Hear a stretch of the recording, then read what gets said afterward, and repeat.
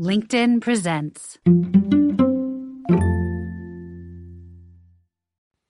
Welcome to the Human Capital Innovations Podcast. We're your source for personal, professional, and organizational growth and development, where we share original research, explore industry trends, and interview executives and thought leaders from across the globe. We hope you join us often for practitioner-oriented content around all things related to leadership, HR, talent management, organizational development, and change management. Maximize your personal and organizational potential with Human Capital Innovations Podcast.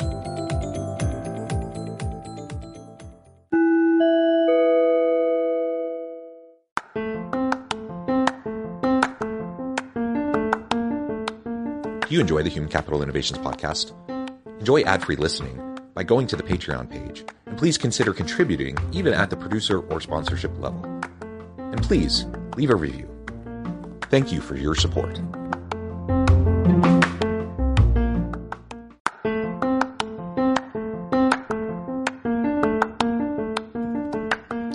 Welcome to the Human Capital Innovations Podcast. In this HCI podcast episode, I talk with Kathy Enderes about the new report out from the Josh Bersin Company, The Definitive Guide to Pay Equity, Increasing Productivity, Innovation, and Sustainability.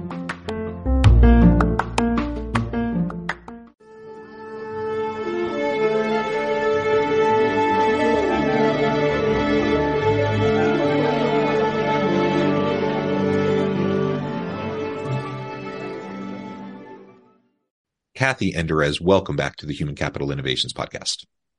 Thanks for having me, Jonathan. Happy to be here. Yeah, it's a pleasure to be back with you today. This is maybe your fourth or fifth time even on the podcast. And today we're going to be talking about the most recent report out from the Josh Bersin Company titled The Definitive Guide to Pay Equity, Increasing Productivity, Innovation, and Sustainability. And I really love everything about the title of the report, but of course the contents of the report are even better and provide all sorts of really cool insights. So that's what we're going to be unpacking together today. As we get started, I wanted to share Kathy's bio again with everybody. Kathy Enderes is Senior Vice President of Research and a global industry analyst at the human capital advisory firm, the Josh Bersin Company, the world's largest community for HR. She has over 20 years of global experience in human capital, talent, performance management, and change management from consulting with IBM, PricewaterhouseCoopers, Ernst & Young, and other industry areas, working with companies of various sizes from Fortune 500 companies to startups in multiple industries, including technology and healthcare, and leading research on all topics of HR, talent, and technology. She is passionate about making work better and more meaningful. And I could really go on, but I'm going to pause there and give you a chance, Kathy, to share anything else about yourself, your background that you would like the audience to know. Yeah, well, thank you, Jonathan. And I know this was a long intro. As it relates to pay equity, this is such a fascinating topic for me, and such a relevant topic as it relates to creating equity for everybody, not just on the pay side, but overall for work opportunities, career opportunities, and all of the above. And I go back to where I started my career in management consulting back in Austria, when I was actually the only female consultant within like 50 male consultants. And I had some opportunities that I was actually not put on their projects because the client said, we're not taking a female consultant. You have to put a woman on the team. And of course, that impacted my pay potentially eventually, because I couldn't get this great project that would have helped me with my career.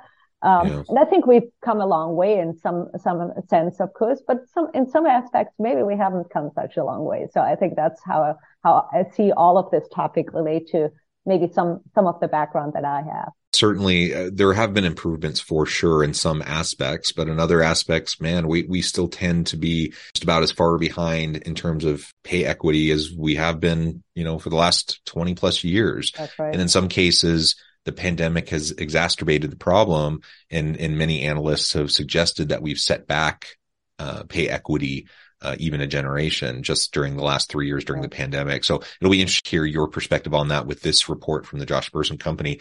Well, why don't we dive on in? And if you can start by just providing us a little bit of an overview to the methodology of the data collection and of putting together this report. Yeah, for sure, we'll do. So what we've done as we always approach our research, first we did a lot of interviews and just discussions with companies to understand what they're doing in pay equity. How did they see the problem? What is it even about for them? Do they even do anything on that? That helped inform for us how we set up actually a big study. So then we set out a big survey of like 28 or something specific pay equity practices that are not just pay practices, they're also broader talent practices and governance practices and all of that. And we asked 448 companies around the world responded to this survey, which was great, and we got a lot of good insights and examples to that too. And what we always do for these studies too is we also ask all these companies about their business performance, about are they financially high performing? Do they satisfy their customers? How well are they able to attract and retain the right talent? What are they perceived as a great place to work? Do they get diverse talent? Do they get the needed talent? And then also how innovative they are and how change adaptable they are. So that's how we did the big study, survey-based study. And then we saw from these insights, both some descriptive insights as well as some prescriptive insights or some predictive insights on what of these practices that you can actually do in pay equity actually drives the biggest outcomes. And then we interviewed more companies, had more conversations to validate that, and got some really great case studies and examples in there as well. So that's how we came up with some of these insights that we have in there. Wonderful. And I'll just note that the link to the full report is in the show notes, so anyone can go check that out via that link, or you can just Google the Definitive Guide to Pay Equity, Josh Person Company. It'll come right up, and you can get access to the executive summary and the full report. So there's all sorts of really great tidbits here, and I appreciate the overview of the methodology, and I appreciate the mixed methods approach that you continue to use in all of these reports, because I think that provides a real richness behind, to understand better what's going on within organizations and what really could be improved over time. So one of the points that comes out in the report is that 95% of companies are not practicing pay equity well and may ignore the topic or consider it a one-time project. Let's unpack that a little bit. First of all, what do you mean by not practicing pay equity well? So when we say 95% aren't practicing pay equity well, that's self-reported. What does that mean exactly? And then when organizational leaders are considering it a one-time project, what does that mean? And what does that look like?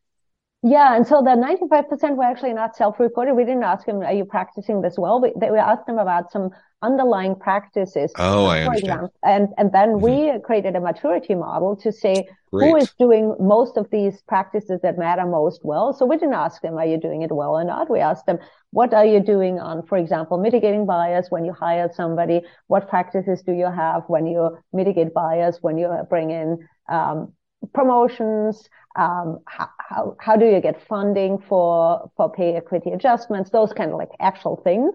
And so when we then grouped companies together into 4 levels of maturity, the highest level of maturity are those that we perceive to be doing pay equity well. And it was only 5%, which is, by the way, the smallest percentage of all the studies that we have done. So we always do these 4-level maturity models, and it's the least impact, least advanced practice. Go ahead. Can I drill in just a little bit? So that's wonderful. That's an even better metric then, because you have a very thorough methodology to how you're attributing that 95%. I'm curious, do you have any ability to compare your assessment of organizations' pay equity practices versus what they think their pay equity practices are? So I could see the value in looking at the gap between they think they're awesome, but they're really crummy, and how valuable that could be for organizations.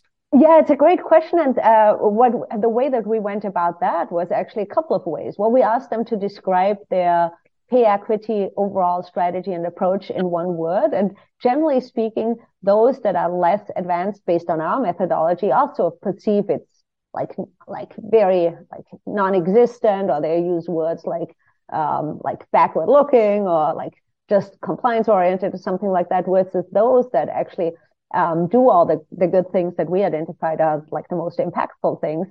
They use words like we're kind of leading class, world class. So it generally correlates, actually, their self-assessment correlates with how we saw them, which was great. So that's self-assessment. The other thing that we also studied, which was fascinating too, is what is their actual pay gap between women and men, for example. And the high performing, those level 4 companies had literally mostly close to pay gap. So very, very small percentage had a gap between 10%, 0% or 1% and 10%. And most of them had no pay gap, versus the low performing companies had a much larger percentage in the even like 30%, 40% gap of women and men, for example. So we asked about that too. So it did. Usually companies are kind of up to speed to how good they are in this. So it was interesting to see, because sometimes I agree with you, the self-assessment doesn't really correspond with the actual assessment of practices.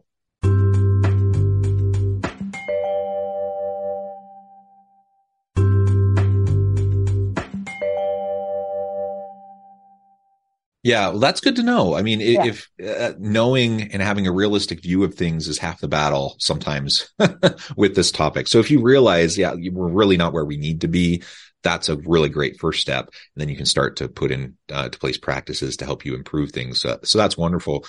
Anything else from that finding, the 95% of companies are not practicing pay equity well, that you want to highlight, specific aspects that maybe they're struggling with more than others? Well, what they're actually, there's some interesting insights that we got from the study. We said that we identified that actually 7 in 10 CEOs, or mostly CEOs, actually say pay equity is critical to their people and their business strategy, which is great, right? So there's lots of commitment there. A lot of companies actually have that. Like we know it's important. We don't think it's just a pay thing. We don't think it's just an analytic thing. We really think this is important for our company. So that was great. They make rewards and recognition part of their company priorities. And they have C-suite sponsorship of pay equity. 58% have C-suite sponsorship. So that's great. So lots of commitment, lots of talk about it. But what's really missing is the organizational action and the funding for it, the investment to it. And communicating about it transparently. Only 11% transparently communicate their pay equity work to anybody, really, including leaders, but even employees. And only 14% set aside enough budget to actually address any pay equity issues. And as we know, this can be a significant budgetary requirement. If you know about the issues, you got to address them. And if you don't address them, if you don't have the budget set aside, right, you can't really make traction. So sure. To see. Yeah. Well, and another piece of this, I mentioned many are ignoring the topic altogether or consider it a one-time project. Yeah. So on the one hand, many are recognizing that, we're not where we need to be.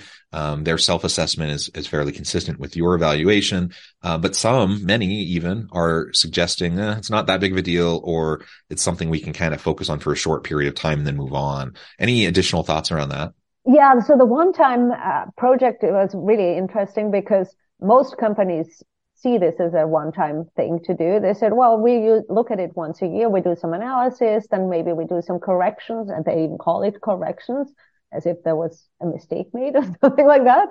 And then they don't look at it for a year. And what happens then with a lot of companies, they get the same issues again a year later, of course, because if you don't dive into the root causes of what caused these inequities, if you don't look deeper into, do you need to change something in your hiring practices? Do you need to change something in your mobility practices? Do you need to think differently about pay for performance, about what projects people get? Like to my example of the projects that I didn't get that eventually impacted my pay opportunities, of course. All of these related things are not in the purview really of the comp team or the people analytics team, but they have to bring these up to the right people and the right teams to actually make traction on that. So if you look at it only once a year and never look at it again and don't establish root causes, it's almost guaranteed that the problem will never get smaller because you'll never really address the problem. Yeah. And you kind of referred to this already, but the report shows that a significant 71% of companies acknowledge pay equity as a vital aspect of their overall people and business strategy, while only 14% are really demonstrating sufficient investment into managing pay equity on an ongoing basis. Maybe we can drill into that a little bit more. Do you see anything else behind the scenes going on that can help explain that issue? Yeah, I think it has to do with a couple of things. First, it has to do with um, it's easier to say you do something than actually put your money behind it, right? Because where's the money coming from? You're going to think about, is this actually an investment that yields some business return? Because businesses are there for business purposes, right? Although, like, of course, defending against a legal risk or a compliance risk is a fair business purpose. In reality, that's not something that drives really a significant investment that could be as big as, I don't know, 3% of payroll sometimes, right? So, which is a lot. So, what we've seen some companies, and actually one of the largest technology companies that we interviewed on their pay equity practices, what they do is they told us, for us in our compensation strategy, pay equity is really the foundation. Whatever budget I get, that the head of Total Rewards told me, whatever budget I get, I first dedicate to fixing any pay equity issues and also looking at addressing any issues reoccurring. And only then, when I have fixed that budget, I actually think about, they see it as a pyramid. So they say pay equity, then they see the broad-based compensation, and then on top of it, they see differentiating skills and roles that are like significant for the company's strategy and business performance. So what they told us is we focus on the pay equity first, then we go on the top level of differentiating, and then we go to the middle layer. And so they told us, which I thought was very interesting to say, I told the board, is what she said, whatever money you give me, the first we're going to pay, basically mitigate pay equity. And she's really right about that. Because what we identified is pay equity actually gives you, a lot of benefits beyond just legal compliance and all of that. It's the number one most impactful practice actually in well-being, believe it or not. So that was interesting when we did a big study on well-being. We said the number one thing you can do for your employees' well-being is pay them fairly and equitably and let them know you're doing that, which we found fascinating because and it makes sense, right? Because if people are worried and stressed about their pay levels and think they can't collaborate with somebody because maybe they are paid unfairly and all of that, it impacts that. It also was the most impactful thing of all the pay practices you could do. And it's 13 times more impactful than actually having high levels of pay, which we found mind-boggling. So in other words, how you distribute the money that you have on pay is much more impactful than like throwing a lot of money and benefits at people. So that was all fascinating to hear. Yeah, super interesting.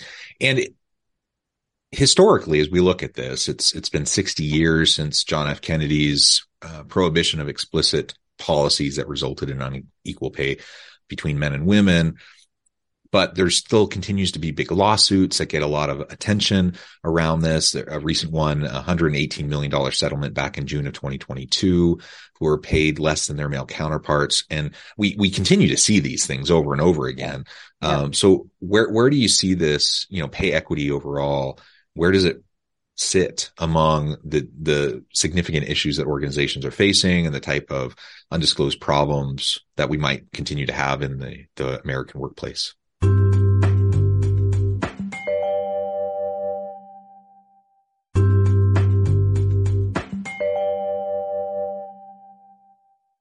Yeah, I think the American, not just the American workplace, but then also the international workplace is really paying attention to it now. And I think with right cause, and these lawsuits, of course, make a lot of headlines and maybe scare people. But it's like a lot of laws that are coming into place right now. For example, pay transparency laws, the banning being asked for salary history that has been in place in many states here in the U.S. and some companies have actually implemented that independent of laws. I think getting in front of the laws is really where companies should be at. One of the total rewards leaders that I talked with, they told me, well, I don't want to be just legally compliant. I want to be leading in this. I want to lead in the industry to be known for being the most equitable and fair in terms of compensation, but then also in terms of all other opportunities that I have for the company, for employees, because it helps me attract people and retain people and win the war for talent, which is, I think, still on. And by the way, I think one thing that pay equity sometimes gets a bad press is it's sometimes perceived as not being performance oriented or skills oriented. But what we found out, these 5% of companies that do pay equity well, they're really balancing performance orientation, individual performance, team performance, and skill, like paying for skills with being equitable, because they're not really in contradiction at all. It wouldn't be fair if one person performs 10 times better, objectively speaking, to be paid the exact same amount of the person that just produces a tenth, right? I mean, that wouldn't be fair. So being fair and equitable is really about just removing these inequities as they relate to gender, ethnicity, race, age, sexual orientation, all of the diversity I mentioned, but not being not performance oriented. I think that's why it sometimes gets a bad rap of like being just equality, which is not. Mm-hmm, mm-hmm. And I know you had a list of 84 employee experience strategies, fair and equitable rewards ranked as the fifth most important factor. Maybe talk a little bit more about that and how it fits within all of those strategies and what you make of all that. Yeah, that was a really interesting insight too. When we studied employee experience, we looked at all the things. We looked at the work, we looked at the management practices of the company. We looked at the workplace, the physical, the digital, the cultural workplace. We looked at health and well-being and growth opportunities and development opportunities and trust and leadership in the organization. And one of the practices we studied there was a few compensation practices. So we looked at levels of rewards, like how much you pay and what rewards you give people. But then like how much, but then also how fair is it? And the fair and equitable was such a like leading indicator of employee experience, engagement, retention, attraction, so much more than level of pay. And I think about it, for example, Microsoft has been like a model, I think, of pay equity, and they produce their pay equity statistics in their DEI, publicly available DEI report every year. And they show like literally like what their pay gaps are and how they're tracking and what they're doing on all of that. And they've been doing that for years, but they're not the tech company that pays like these lavish amounts of money, but yet they're very like always considered a great place to work and very highly esteemed. So if you compare them to other tech companies that like have all the, I don't know, the buses and the free food and like outsized salary and all of that, they're still not having an easier time attracting and retaining the right talent or performing well as an organization. I think it also has to do, pay equity also, and we showed that with the data too, has to do with innovation. And innovation you only get when you have diversity of thoughts and diversity of perspectives. And I think pay equity is a really big driver on diversity at all levels as well. Yeah, well, and you mentioned Microsoft and other companies like Patagonia, Enderes. Yeah. They show that pay equity is not just about fair and equitable pay and bonuses, but about creating a culture of equity and inclusion throughout the organization, as you just mentioned with the Microsoft example. Maybe tell us a little bit more about the Patagonia and Enderes examples as well, and how they're fitting all of this into the broader lens of inclusion and belonging. Yeah, and they're all very different companies, right? So Patagonia is not really almost a company in that sense. They're very vocal that they're really trying to change society and the environment and all of that. So they have very different pay philosophies. Adidas is of course a very different company too. So that's why we're calling the three out, because they're very different industries, very different companies, have very different pay philosophies and people philosophies and business strategies. But yet they made their pay equity work actually directly into their model. So not trying to copy anybody else's pay equity journey, of course, but starting with who you are as a company, what's your strategy, what's your business strategy, what's your people strategy, and how does your reward strategy now support all of this, and how big is pay equity actually as a theme in your employee value proposition. And all of these actually made that core and part and parcel of their overall employee value proposition, as they talk about people in very different ways, of course, because they're very different companies. So just personalizing that narrative and saying, why is this so important for us? Because we're trying to accomplish very different things, right? For Adidas, for example, might be very important for their R&D, because when you do R&D on products, you need very innovative and very different perspectives, right? And Patagonia wants to try to change the world overall. Very different perspective there too. So each of these companies need very different things from their people. But in the end of the day, they always say, if we don't have pay equity, we really don't have equity. We don't have diversity. We can't really accomplish what we need to set out as a business. Yeah, well said, Kathy. This has been a great conversation. I know at the time I need to let you go here in just a minute, but before we wrap things up for today, I wanted to give you a chance to share with the audience how they can connect with you, find out more about your work, the Josh Bersin Company, where they can find this report, and then give us the final word on the topic for today. Yeah, thank you, Jonathan. Time has flown, so I could talk about this for another hour or so, and I would. But yeah, so getting in touch with me, I'm on LinkedIn, Kathy Enderes. You can find me right there. The Josh Bersin Company, our website is joshbersin.com, and we have lots of insights and material on there. And you also put the link to a report in there, which is great. So thank you for that. So the last final words, pay equity. The way that I think about pay equity, it's really not a compensation project. It's not a people analytics project. It's not even a rewards project or an HR project. It's really a way to run your company in an inclusive and equitable way. And if you think about that, how big the impact is, not just to your business, but then also to the environment and to the society, I think there should be no doubt on why it's such a big topic. Yeah, wonderful. Thank you, Kathy. It's really been a pleasure. Good to have you back. You're welcome back anytime. I encourage the audience to reach out, get connected, find out more about what Kathy and the Josh Bersin Academy can do for you. Check out the full report. And as always, I hope everyone can stay healthy and safe, that you can find meaning and purpose at work each and every day. And I hope you all have a great week. Do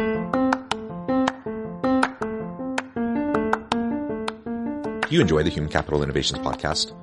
Enjoy ad-free listening by going to the Patreon page, and please consider contributing even at the producer or sponsorship level. And please leave a review. Thank you for your support.